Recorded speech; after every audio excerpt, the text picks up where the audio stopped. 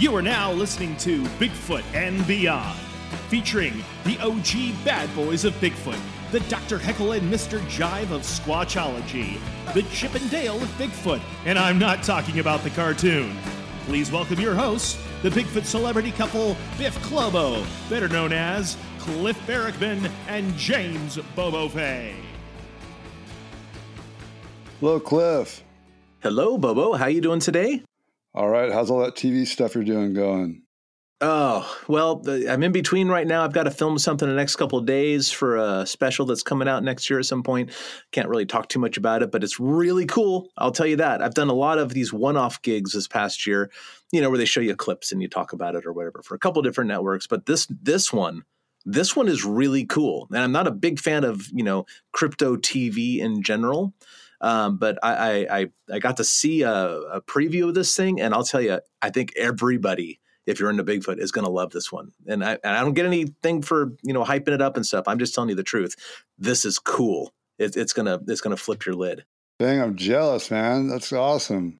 Yeah, it's pretty neat. I don't know when it's going to air or anything like that, but I know I'm recording it this week if everything goes right, because scheduling and production and all that other stuff, something is always up, but it's going to be really neat. I was very impressed with what these guys pulled together. So right on. Well, guess what today, Cliff? We're going to clear up some inquiring minds. Oh, yeah, I understand that this is one of my favorite kinds of episodes, the Q&As, where we take questions from our listeners, the Squatchketeers, and then we can address them and kind of riff on them. I know I enjoy it. It seems that you enjoy it, and based on the feedback we get on social media and on email, it seems like our listeners really like it. So we're going to continue doing this. Cool, yeah. Let's knock them out. Let's get going on them. Well, I want to start with one question, actually, before we get to the first user-submitted question. Bobo, I've been hearing rumors that you are dead. Is this indeed true? It was. It was true? But 3 days later, you rose? Yep, for 3 days, I was dead as the internet. I even made a couple of celebrity gossip sites. Nice. Okay, but you're not dead any longer, if I understand this correctly. So everybody can rest easy. I might look it and sound like it here and there, but I'm not. One person wrote in to say, "Tell me that my Bobo isn't dead." So who is this person that owns you? Like my Bobo, as opposed to like say my wife's Bobo or my Bobo, Cliff's Bobo, or it's so funny that everybody has their own Bobo. I have several owners, masters, if you will. Yeah, my Bobo, our Bobo. I'd like to think of you as our Bobo, though. I think that's funnier. That's generous of you, Cliff. Yeah, and sometimes it's their Bobo. That's not my Bobo. Well, we got a question. Well, first, it's a statement that goes into a question, but it's Carolyn Whitaker wants to know. Well, she says it first. A little flattery here. You guys are great. Thanks for your interesting and entertaining podcast. I'm glad she noticed. What is a group of Bigfoot called, i.e. a dazzle of zebra, a murder of crows, etc.? Good question. I know Kip Morrill says it's Saskai.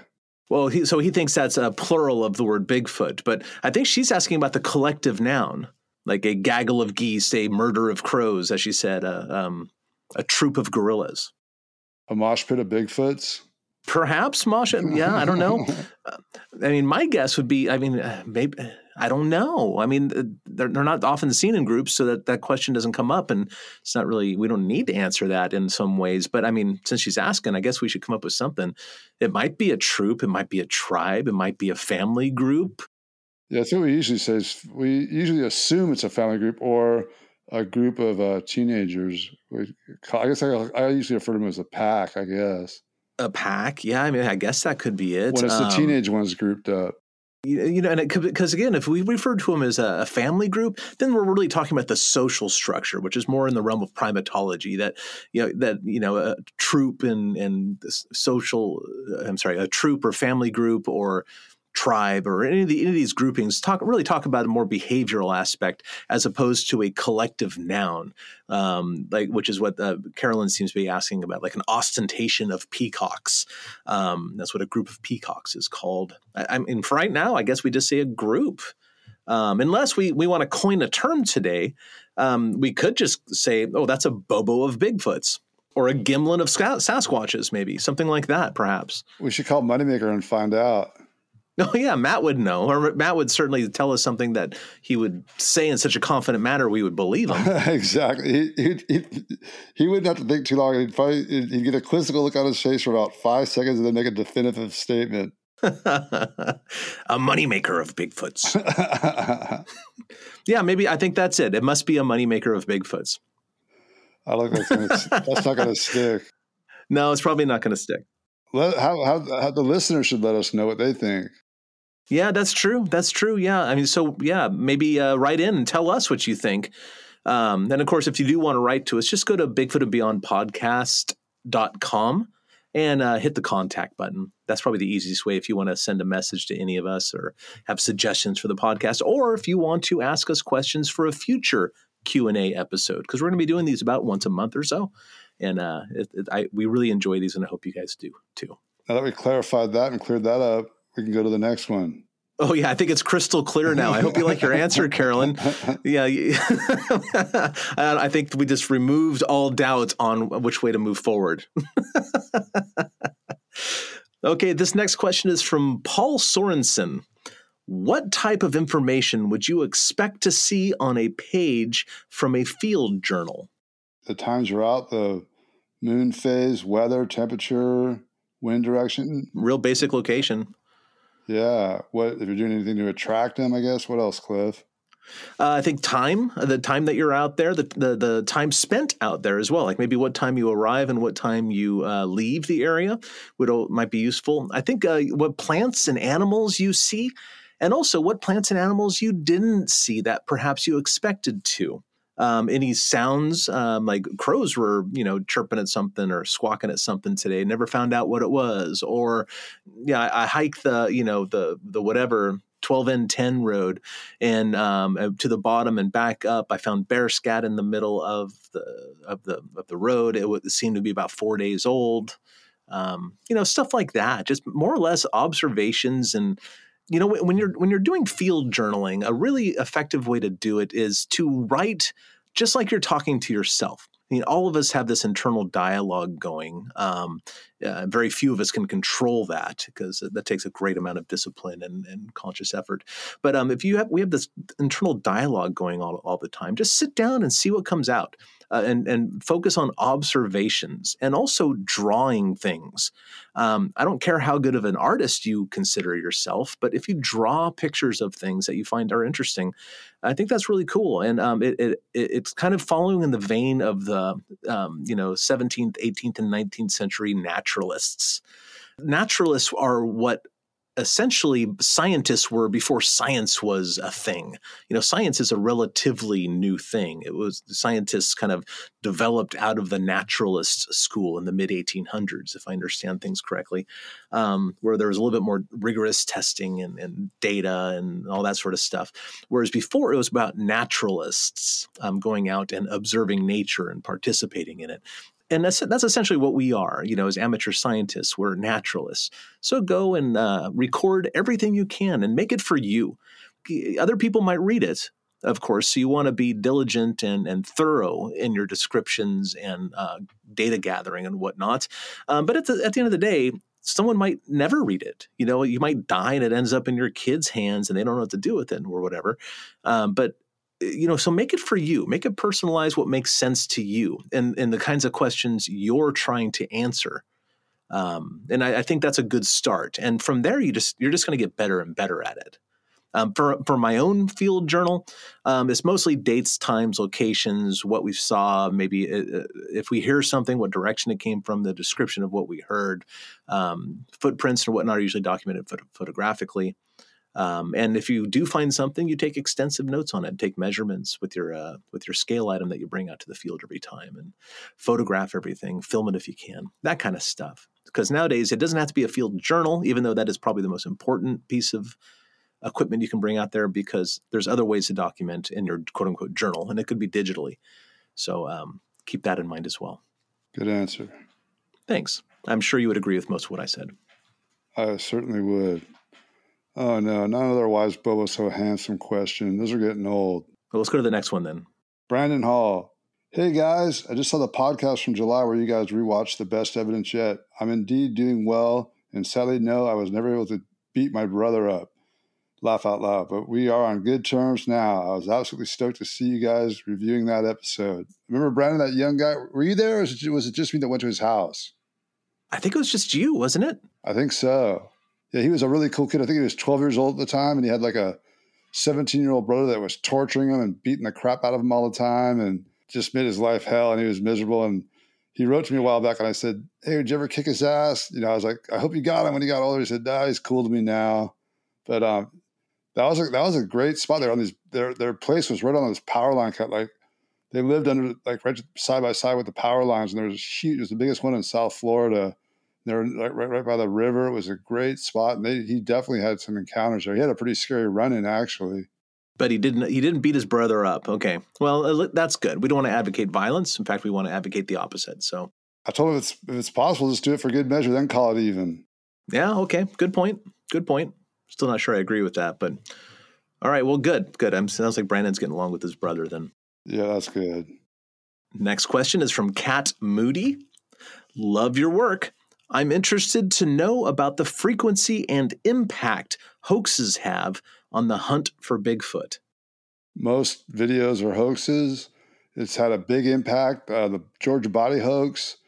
Every time like there's some big scientists getting involved, it seems like one of these big hoax breaks, and it kind of deters them. It makes people not take it serious. You know, it just makes us all look super bad. Yeah, it definitely has an impact. It really pisses me off.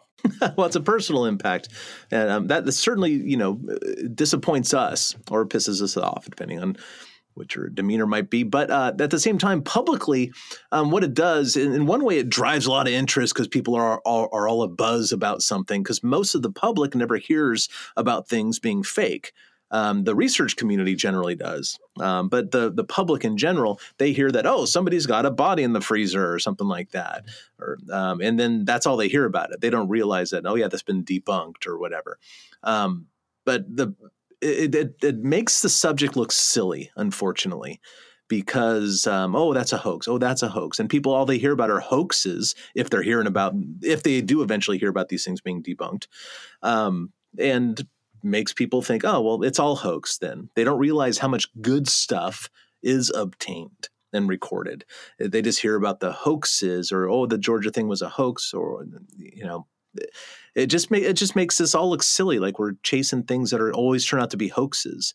But as far as the frequency of hoaxes, I find that the vast majority of things that are not Bigfoots are actually just innocent misidentifications and not deliberate hoaxes, although they certainly exist as well. I'd say when it comes to the videos, that's where you get the intentional hoaxes. Yeah, that's absolutely true. And here's my general rule. Is it on YouTube or TV? That's probably not true. That's basically what it comes down to. And of course, yeah, there are true things on TV, and of course there are true things on YouTube, but the vast majority of it is they're not true. They're either misidentifications or hoaxes, deliberate hoaxes.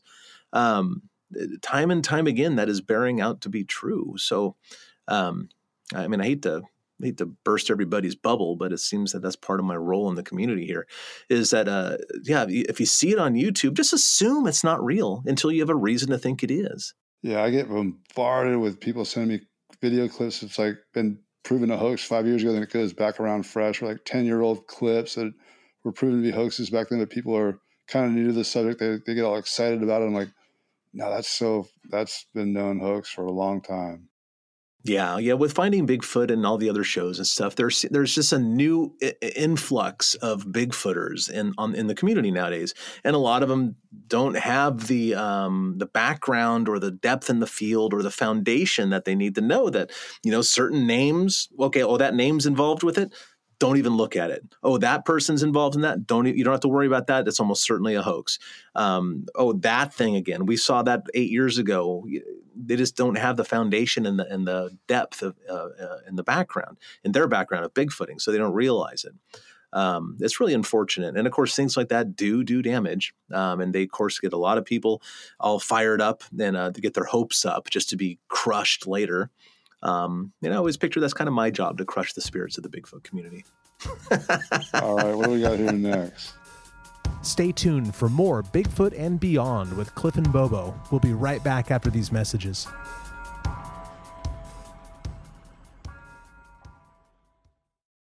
Question, but from Stacy S. Who's the person who plays Bigfoot in the Keith Hoffman segments about evidence?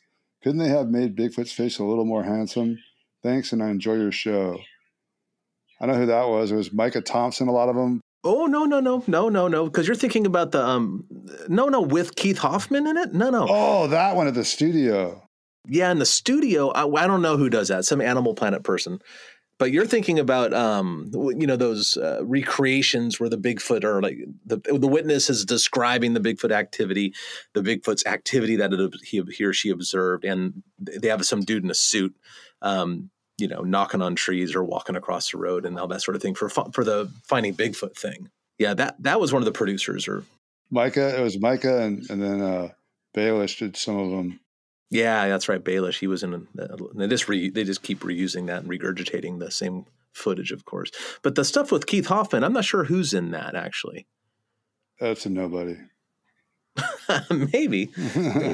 No, it's one of the someone in the office. Obviously, one of the exec. I was wondering if it was Rick Holzman, because he was a big dude. He was the vice president there. I always wondered if it was him because it's about his size. Yeah, I don't really know. Who that was. Good question. Yeah, because all that stuff was filmed in New York, like in Manhattan somewhere in the offices. So not where we were. We have no idea. All right. So this next one is from Jay Hinote, maybe. Question: what is your guys' take on the Freeman footage? I think it's real for the most part. I mean, I can't prove it, but I think it is. Yeah, I think it's real too. And I used to have problems with the way it walked or whatever because I was looking down. But then I've heard a lot of reports about people observing Sasquatches kind of slowly walking and looking down, even when the Sasquatch wasn't aware it was being observed. So I don't have a problem with that. It doesn't move quick and all stealthy like the Patterson-Gimlin film subject kind of does. But you know what makes me – well, there's a couple things that make me strongly lean towards it being real. Number one, the footprints that Paul was following at the time are of a known individual. And I have a cast of the footprints that were found at Deduct Springs on that day, August 20th, 1992. Not 1994, by the way. It was 1992. That's a miss. A lot of people think it's 94 because Legend Meets Science says it was 94, but it wasn't. It was actually 1992. August 20th. And I remember that, of course, because October 20th is the Patterson site, the Patterson film thing.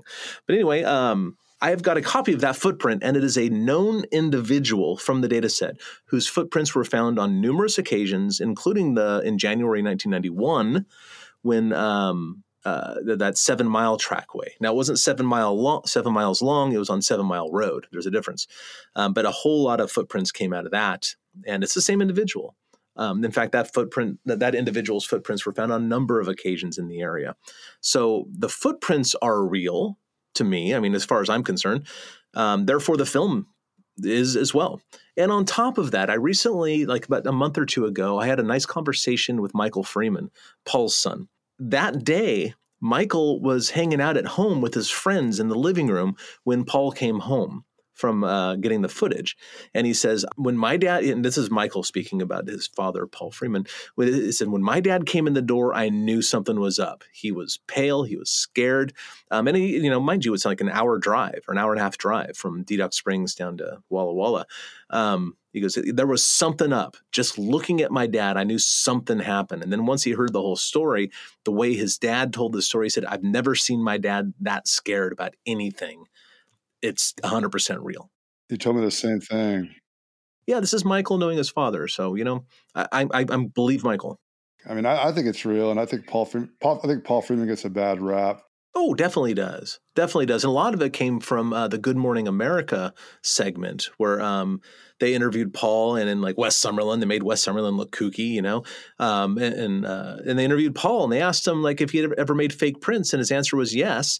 And that's all they gave. They didn't say, oh, yeah, I've done experiments with fake tracks in my garden. They didn't let that out in the edit. They just said, yeah, he faked prints. Well, guess what? I mean, I have made fake prints as well, but that doesn't mean that I'm a hoaxer. It means that I was doing experiments.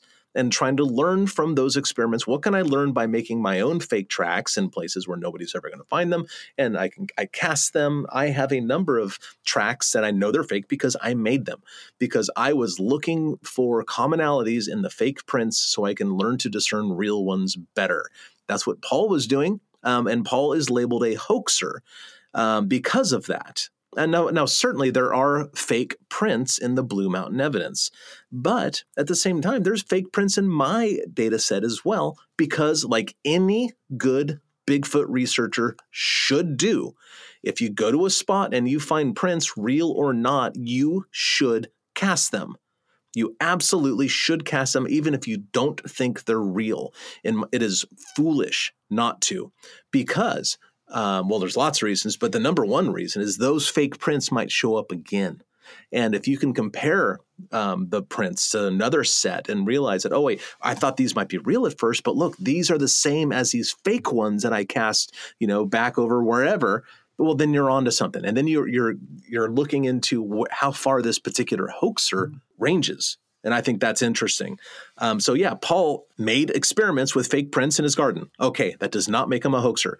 Yes, there are fake prints in the Blue Mountain evidence, but so what? He's just doing his due diligence as a Bigfoot researcher.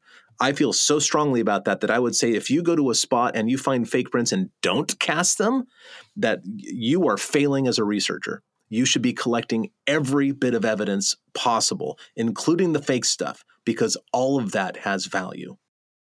True that. Okay, the next one. Chelsea Matthews. Listening to different encounters, it seems many people have PTSD over their experience with Sasquatch. Cliff, are you worried about having a face-to-face encounter could change your willingness to get out there and research Sasquatch? Bo, have your encounters affected you in a negative way at all, even if you are able to suppress it? Thanks, guys. Love your show.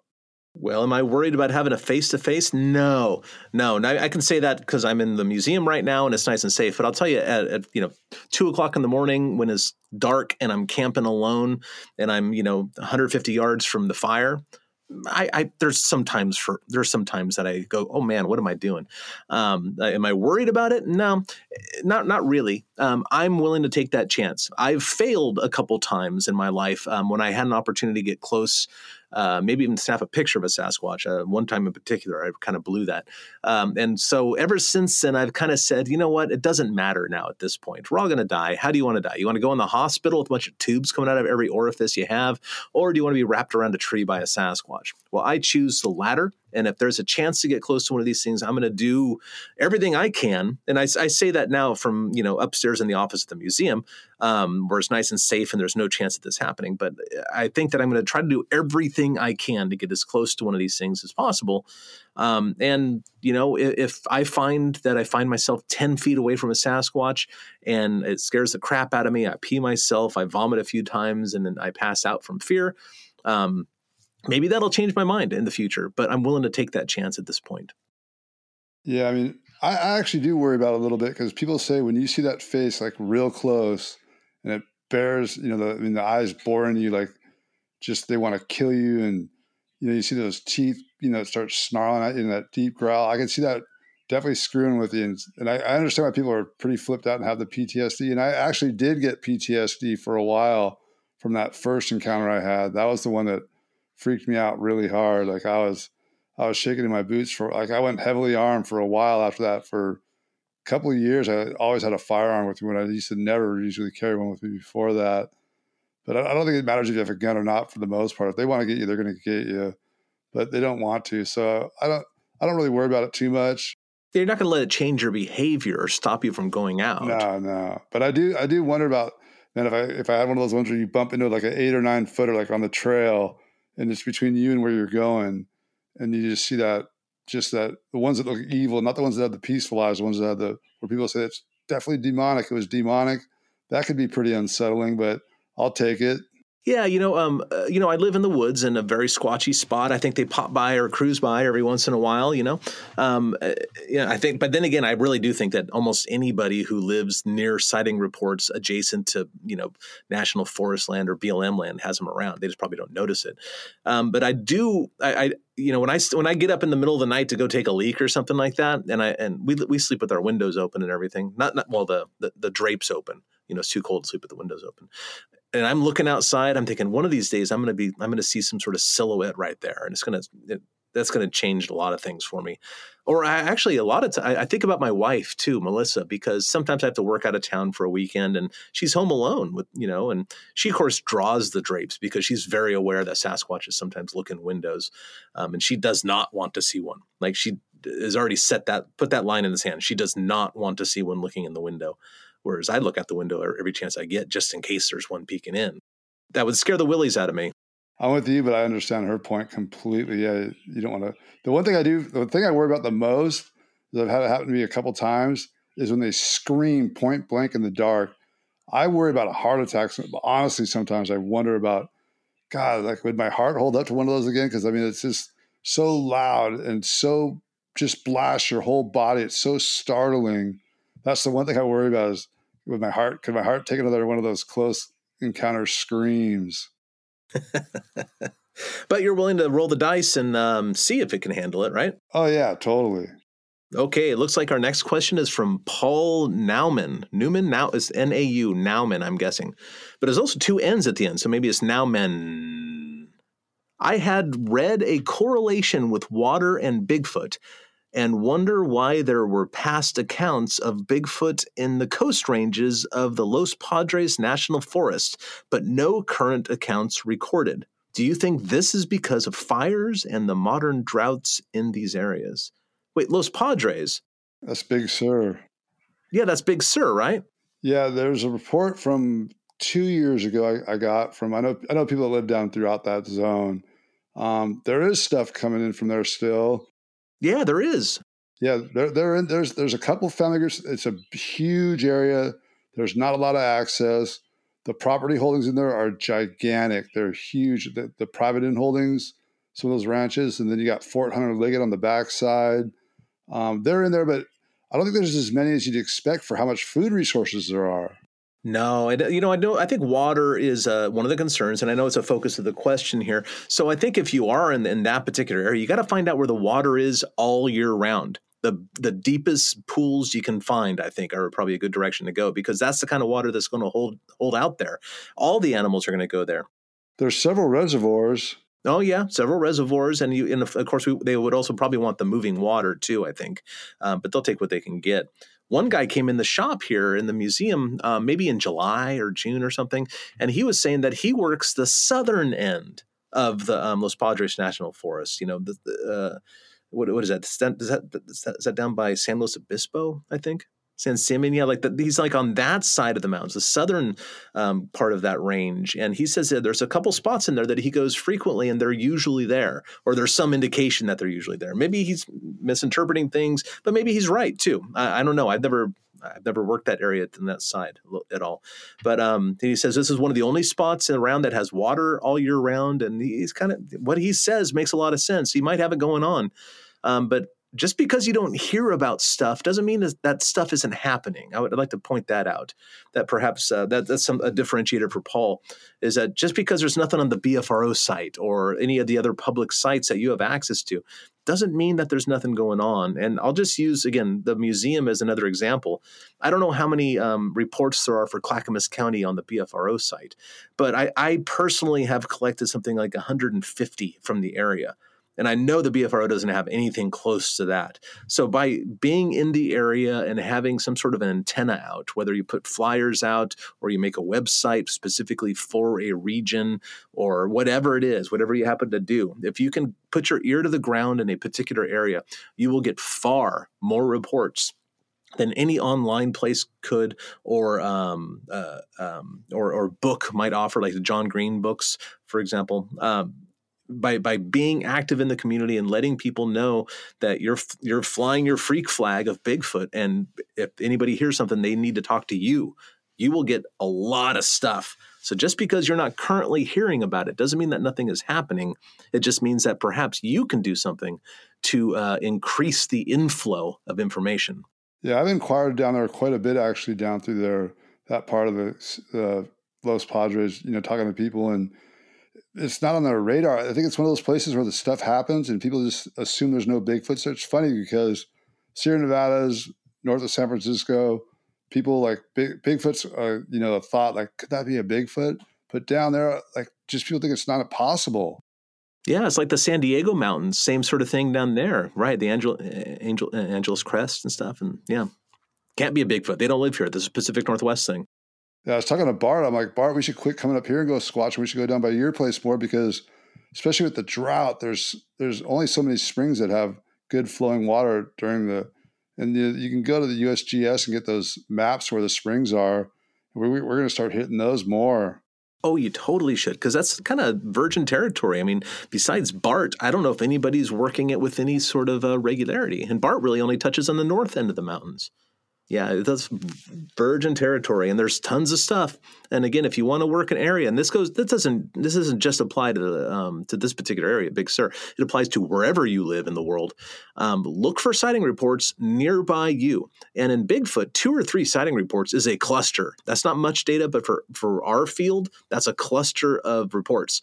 Look there.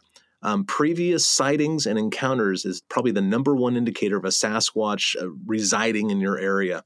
So any of these places, 2 or 3, 4 reports, oh my gosh, that's out of this world. 4 reports from like a 5-mile area. That's outstanding. Go there, work it, see what you get, share your results with people who you trust. George Ito wants to know, who is the most famous or surprising person you've met that believes in Bigfoot that exists? Example, someone famous. Well, the people that I've met that are famous that believed in Bigfoot already, I think I knew they all believed in Bigfoot already. And then there's a lot of like celebs that wrote to me, sent a message saying, hey, that's great. I've always been into it, but I never met them. But there's a lot of, like, Megan Fox was pretty surprising. Yeah, that was kind of a surprise. When I first learned that Dan Aykroyd was into weird subjects, he's really more of a UFO guy. He made a documentary and stuff, but he does like the Bigfoot thing. I heard he went to bat against Joe Rogan. Joe was saying, "Oh, Bigfoots are nonsense" or whatever, and of course, Joe Rogan, you're completely wrong. But he was saying, no, there's this guy, Dr. Meldrum, and he was like touting Meldrum's work and everything. So Dan Aykroyd apparently is pretty well read on the Sasquatch subject, from what I understand. I think that's pretty cool. And maybe not surprising because he is a weird guy into UFOs and stuff, but I thought that was neat that he took the time to look into the Bigfoot thing as well. Oh, Justin Bieber. Oh, yeah, Justin Bieber. He was wearing, I found a picture somewhere of him wearing a Gone Squatchin' hat like yours, Bobo. And, I put it on my social media. I couldn't believe the hate that picture got. What? They hate that dude.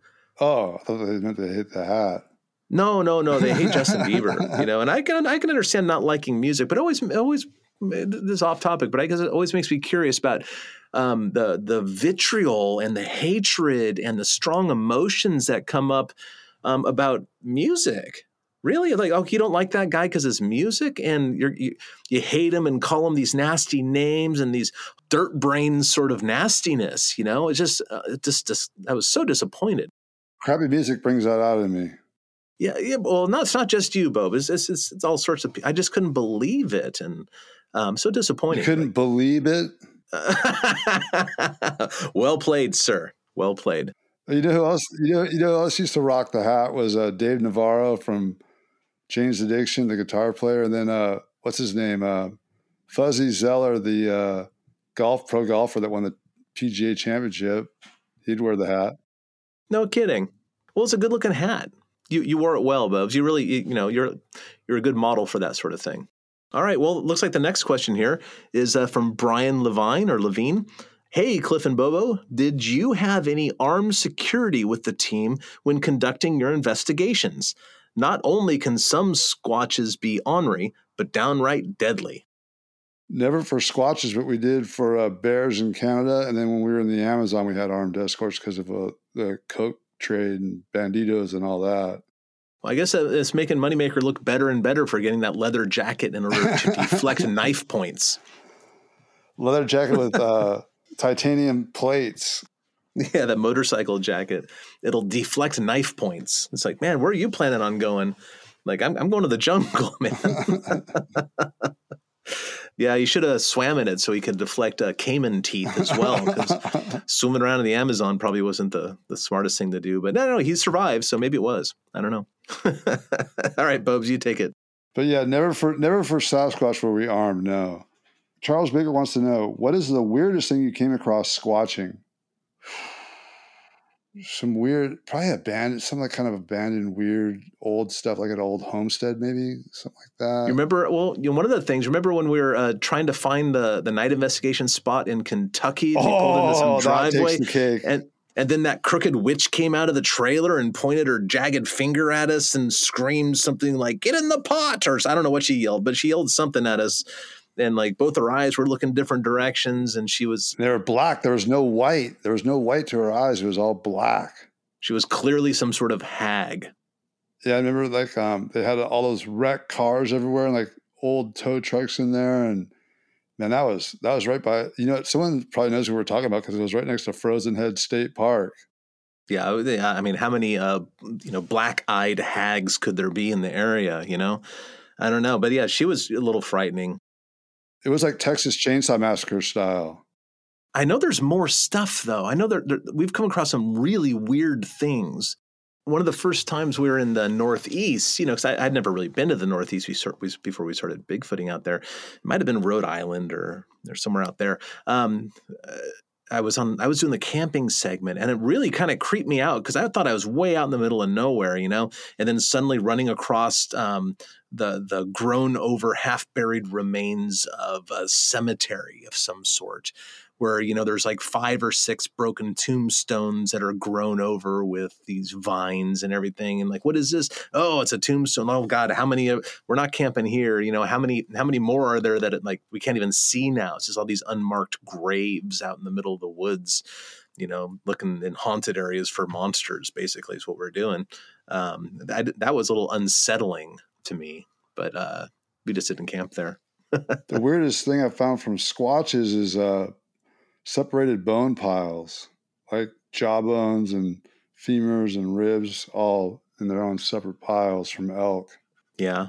But not too much weird stuff. I mean, I know there's weird stuff. I just can't think nothing really super dramatic, Yeah. If I can remember something, I will make a note in my phone, Charles, and then we can check it out, and I'll bring it up in a future episode. So keep listening. I'm sorry about my memory there, but our memory really, because for once Bobo's memory is failing as well.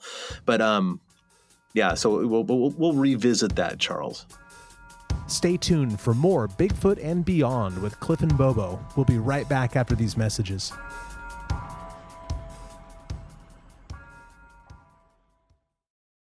Okay, this next question is from Tyler Hilgar. Love your show. Did you say that the London trackway turned out to be faked?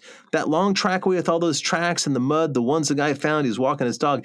Yeah. They actually turned out to be fake. So at least in my opinion, I don't know who did it. But what happened is that later that same year, some guys, some well-known skeptics, tried to hoax me again. They sent me an email about these footprints being up in LB, Washington. They also sent an email to the BFRO, so they're going after me and the BFRO, and specifically targeting us for hoaxing, which is very rude, by the way. And of course, I follow up on everything, whether it's hoaxed or not. I went up there, and other Bigfooters were up there before me, and they're raving about these things and stuff. And I get up there, and I'm thinking, I don't know. A lot of them look really good, but there's a couple that go, this does not look right to me, And basically, we eventually, with the help of Matt Pruitt and some other people, we eventually find out who hoaxed those, and we out them and through the Bigfoot Times, et cetera. And we don't have everybody involved, but we got 1 or 2 of the people. So anyway, now the London tracks, and that LB thing will play in a moment. The London tracks were very exciting, and I cast a whole lot of them, which is a great lesson, because if I only cast one footprint, like most Bigfooters do, I'd still think they're real. but I cast a whole lot of them, and they looked really good. I think whoever hoaxed those knew something about Bigfoot footprints. But there were some things about them that gave me pause, some red flags, shall we say. Everything else checked out. I didn't mind the story. I liked the location. Everything about them I really liked. But there were some red flags. And also, they came at a time when Finding Bigfoot was at its height. So we were on the road 7-8 months a year, essentially. And one of those breaks, the London tracks came in. I went down and cast them 72 of them with Chris Minier. Then went on the road for 5 weeks. When I got back, I had time to clean them off. And then I started photographing. Then we went on the road for 5 weeks with Finding Bigfoot. Then we're back again for a week and a half. I continued documenting them. And then go on the road for 5 weeks. And around that time, they're saying, okay, new season, what are we going to do? I said, well, let's do the London tracks. That'd be cool. So we did an episode on the London tracks before I knew that they were hoaxed. But sometime after we did that episode, and I was doing my documentation and write-ups on each of the individual casts, and between my cast and Tom Powell's and other people's, there were something like 123 casts that were eventually gathered. And I was doing my due diligence, documenting these things and writing them up, and I started noticing these patterns. These red flags had patterns. So I said, well, gosh, you know what? I think I need to do something about this. So I called up the person I know that was part of the LB track hoax. And I said, hey, you don't happen to know anybody with a pair of fake stompers I can borrow, do you? Knowing full well that he did. And he said a peculiar thing. He goes, you know what? I'll make you a pair. I've always wanted to. I said, oh, that's interesting.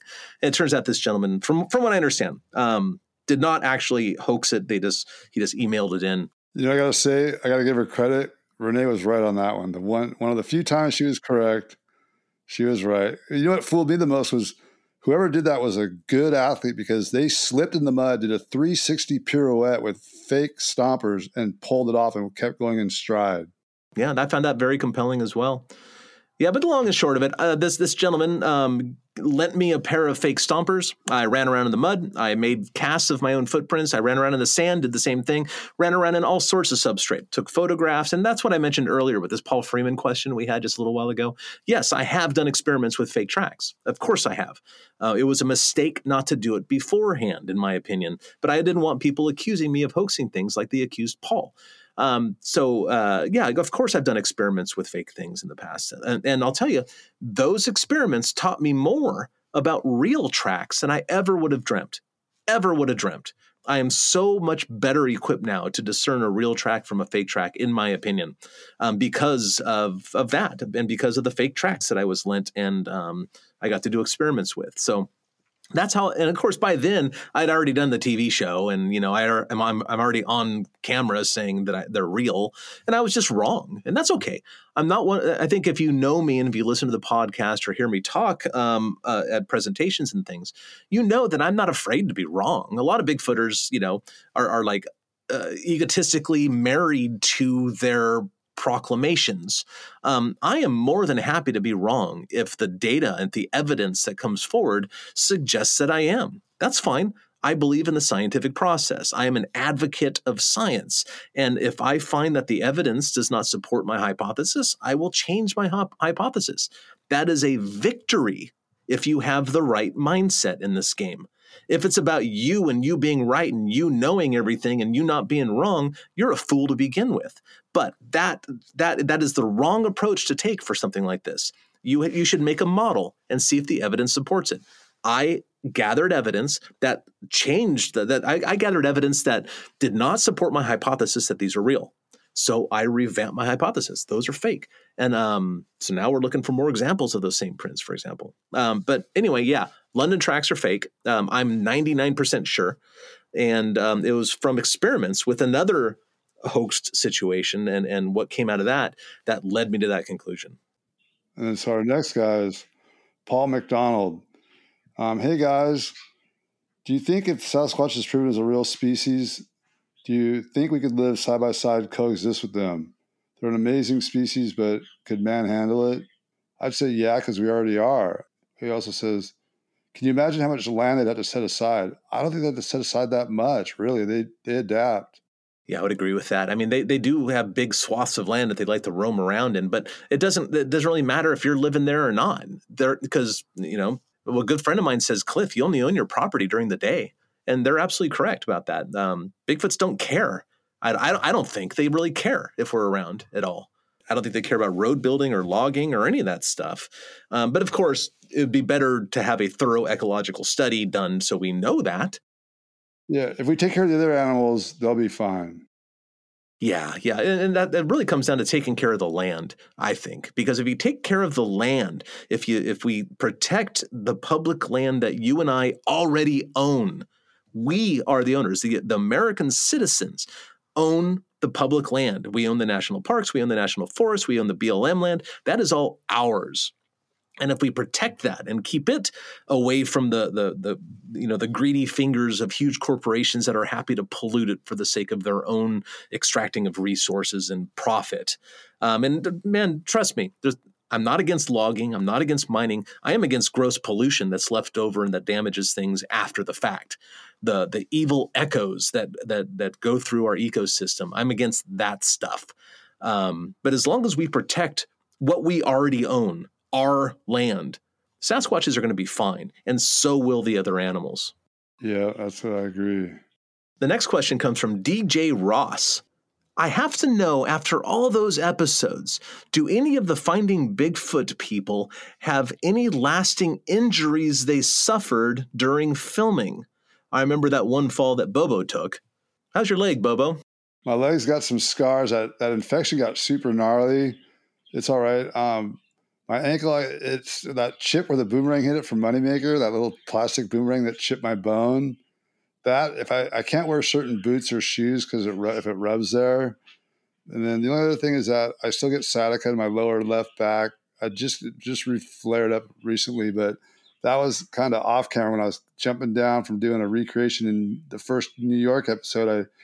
I don't know why I landed straight legged. I didn't bend my knee. I just landed just about a 5-foot vertical drop and just came down straight on my left leg, and it just boing, tweaked my back pretty good. But other than that, no, just emotional and mental scars. Yeah, just like the standard PTSD of being on the road with everybody for so long, you know.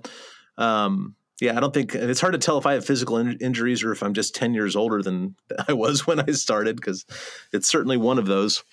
Yeah, I think all my damage is emotionally. So. Well, I landed on you in the balloon crash. I might have did some damage. I thought I landed on you because I remember it was like a nice soft landing. Oh, that's right. I landed on the cameraman. No, he wasn't in it. He wasn't in the. Oh, they jumped out. He and Hamill jumped out and put us let us loose to our fate. Yeah, that's right. Being dragged down that cliff face. It's a little scary, but looking back, it's scarier than it was at the time. It was just exciting at the time. It's like, oh, we're crash landing in a hot air balloon. Renee might have a little neck issues. I think residual neck issues. That's about it. That's right.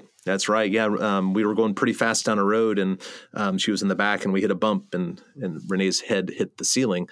So she may have some sort of neck thing, but I think she got a lot of that fixed. She's going through physical therapy for a long time. Yeah. We were in a 15-passenger van. She was in the very back. We were going 70 down a dirt road along a canal in Florida, and there was this like little jump built in before a bridge we didn't see. And we hit because we cleared the bridge pretty much, and we cracked the frame of the van. And she was in the back, so she got just seesawed, like teeter-tottered up into the roof super hard. That was off camera. Okay, the next question is from John H. Oh, wait, did I do the last one? No, I did the last one, Bubba. You go ahead and do this one. Okay, John H. wants to know, I witnessed a grizzly bear take down a bull moose in the Yukon. Do you two know if Bigfoot and grizzlies coexist? Or would grizzlies prey on a Bigfoot or vice versa? That's John from Chicago. Oh, we know there's that famous case in Siberia where that famous bear guide, grizzly bear hunter, found that battle scene with Bigfoot tracks and a dead giant trophy grizzly bear that he was going to take a client to go hunt, and he found it torn apart by a Bigfoot. There's that case. And then there's other cases like in Rain Coast Sasquatch, and I think John Green reported, where they throw rocks and drive grizzlies away from things with rock throwing. Yeah, so they obviously coexist. I mean, certainly their habitat overlaps quite a bit. In Alaska and the coast of British Columbia, there's certainly plenty of both kinds of animals. But would grizzlies prey on a Bigfoot or vice versa? I mean, maybe small ones, but I mean, I don't know. Like most large predators just avoid each other. Yeah, it seems like they would both kind of be occupying the same niche, the same ecological niche. So a lot of times, unless the resources are so plentiful, most of that kind of animal tends to avoid other animals in their own niche because there's too much competition. The Sasquatches are smarter, I'm assuming, than bears. I think that's a safe bet. But bears have better claw situations for dealing with things. Maybe they're better at fishing, for example. But still, I think that they probably have some sort of mutual avoidance. Most animals don't, get into tussles with each other because for any animal, a sufficient laceration of a muscle or a broken bone spells their death. We forget that as humans because we go to the doctor or we go to the hospital and get patched up. But for animals, they don't have that option. And any significant injury, and even a minor injury, could eventually cause their own death. So I don't think that they would really, either party would really have to worry about that sort of thing. Okay, next question is from Jess Keast. What is your favorite thing to see when you are out squatching that isn't Bigfoot? For example, your favorite plant, animal, bird, tree, etc. So non-Bigfoot related things. So footprint tracks don't count. Sign of Bigfoot or maybe moving things around or weird rock piles that appear overnight, those don't count. Has to be non-Bigfoot related. I think is the way the question is. I'd say just any of the large predators like wolf or bear, mountain lion. Oh yeah, I'm pretty stoked to see any of that kind of thing. I even like, deer and elk for the most part, although they're certainly much more common, particularly the deer. But any of those apex predators like wolves and bear and mountain lions, that stuff is pretty cool. I really enjoy seeing that sort of thing. Then again, I'm really into fish too, by the way. I was going to say spawning salmon. I love seeing that too. Yeah, I've spent more than an hour just sitting on the edge of the Trinity River, actually, one time, just watching the salmon swim by in the pool down below. I didn't have my rod. I didn't have a fishing license or anything, so I just watched them. I love that. Absolutely love that. Okay, here's the last question. Here we go, Bubs. This one's from Mark Carden. I enjoy listening, and my question is, it seems like almost all the pics, videos, and sightings you discuss take place during the day. Why do you believe that Sasquatches are nocturnal? Well, we encounter them way more at night, but of course there's more videos and pictures during the day because that's when you can see, and most people don't have night thermal equipment or advanced night gear, so that explains a lot of it. I mean, you can only see about 1% of your environment with a little headlamp compared to the daylight where you can see most of your environment. So that kind of accounts for that in my book. Yeah, and you know what? I would suggest, Mark, that you go buy a copy of Dr. Grover Krantz's Bigfoot Sasquatch Evidence. You can get it online, Amazon or any of these places. You want to buy from a small retailer? We happen to have copies in the museum. But anyway, in that book, Dr. Krantz addresses this question, and I'll just kind of regurgitate what he wrote about because he said it very well. Okay. About half of Sasquatch sightings happen during the day as night. It's not true, by the way. I ran the numbers with John Green's numbers. About 60% happen during the day. But let's just say that it's 50-50, and you'll see why in a few moments. So about half of sightings happen during the day as night. Well, how many people are out at night in the kind of areas that Sasquatches be roaming around compared to during the day? I don't know, maybe 1/10. Let's be generous. 1/10 the number of people out at night. And how far can those people see? Again, let's be generous and say perhaps they can see 1/10 as much at night as during the day. So we have 1/10 the number of people out seeing 1/10 as far. If the sightings were 50-50, which we know they're not, but doesn't that right there indicate 100 times more Sasquatch activity at night? So just by crunching the numbers of sighting reports, you get a strong tendency that Sasquatches seem to be more active at night. Now, of course, you can see better during the day, and as Bobo clearly said, that the video cameras and the radar cameras, all that stuff works way better during the day, and that's why we get that stuff.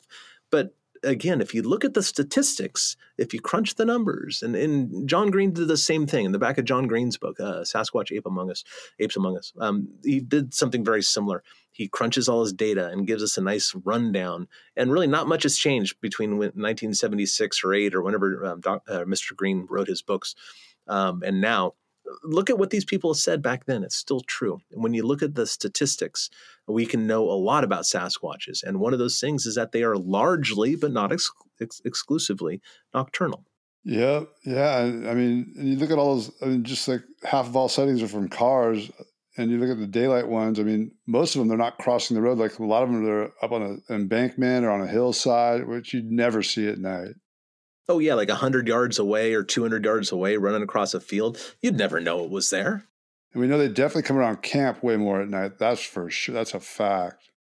Well, it's like moth to a flame, right? I mean, they're going to come in and see what's going on, because if they do have any significant weaknesses, it's oddly enough, it's because of their intelligence that they are so curious. Their curiosity is probably one of the only weaknesses they have. So if you can exploit that somehow, perhaps you can get a picture or a sighting of your own, you know? Well, all right, Bobo, that was the last question. Anything you want to say to our Squatchketeers before we sign off here?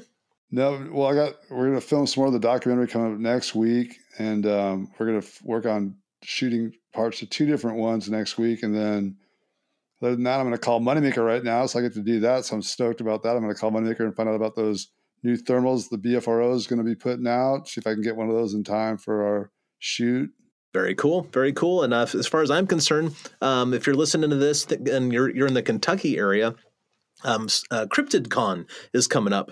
Matt and Renee and I are scheduled to be there at this point. Bobo had to back out for unforeseen circumstances. But yeah, so we're going to be out there in Lexington, Kentucky on November 20th for CryptidCon. A lot of other good folks are going to be there. I don't have the list in front of me or I'd tell you about it, but it's going to be a lot of fun. It's been a lot of fun the last couple of years. It's a good, fun gig. A lot of interpersonal time and networking time and just hanging out and talking Squatch sort of stuff. And other than that, North American Bigfoot Center, we're still doing our thing here. If you're interested in participating on any level, maybe become a member. You know, $6 a month is what we ask, and you get documentaries and updates on the museum. And you know, as I mentioned earlier, we're starting a long duration recording project, so all those results will be on the membership section. Maybe that's for you. $6 a month isn't so much. If you buy a beer and tip appropriately, you've already spent more money.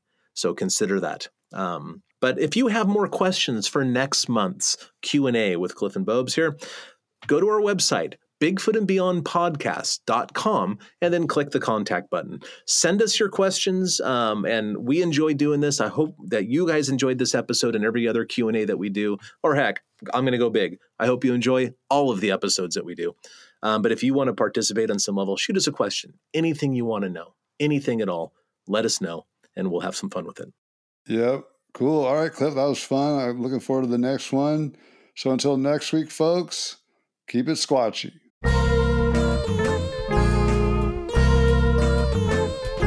Thanks for listening to this week's episode of Bigfoot and Beyond. If you liked what you heard, please rate and review us on iTunes. Subscribe to Bigfoot and Beyond wherever you get your podcasts, and follow us on Facebook and Instagram at Bigfoot and Beyond Podcast. You can find us on Twitter at Bigfoot and Beyond, that's an N in the middle, and tweet us your thoughts and questions with the hashtag Bigfoot and Beyond.